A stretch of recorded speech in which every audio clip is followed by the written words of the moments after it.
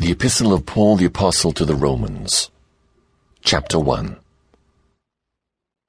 Paul, a servant of Jesus Christ, called to be an apostle, separated unto the gospel of God, which he had promised afore by his prophets in the Holy Scriptures,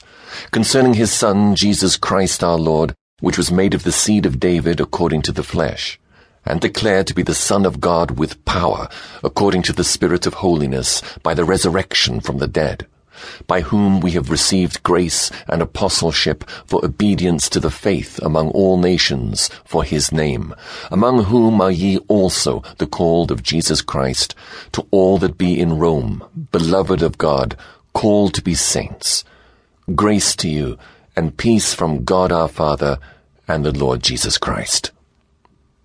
First, I thank my God through Jesus Christ for you all, that your faith is spoken of throughout the whole world.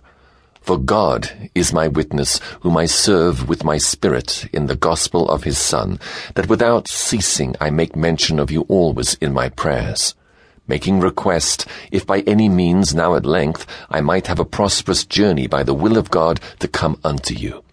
For I long to see you, that I may impart unto you some spiritual gift, to the end ye may be established. That is, that I may be comforted together with you by the mutual faith, both of you and me. Now I would not have you ignorant, brethren, that oftentimes I purposed to come unto you, but was let hitherto, that I might have some fruit among you also, even as among other Gentiles. I am debtor both to the Greeks and to the barbarians, both to the wise and to the unwise. So as much as in me is, I am ready to preach the gospel to you that are at Rome also. For I am not ashamed of the gospel of Christ, for it is the power of God unto salvation to every one that believeth, to the Jew first, and also to the Greek. For therein is the righteousness of God revealed from faith to faith, as it is written, the just shall live by faith.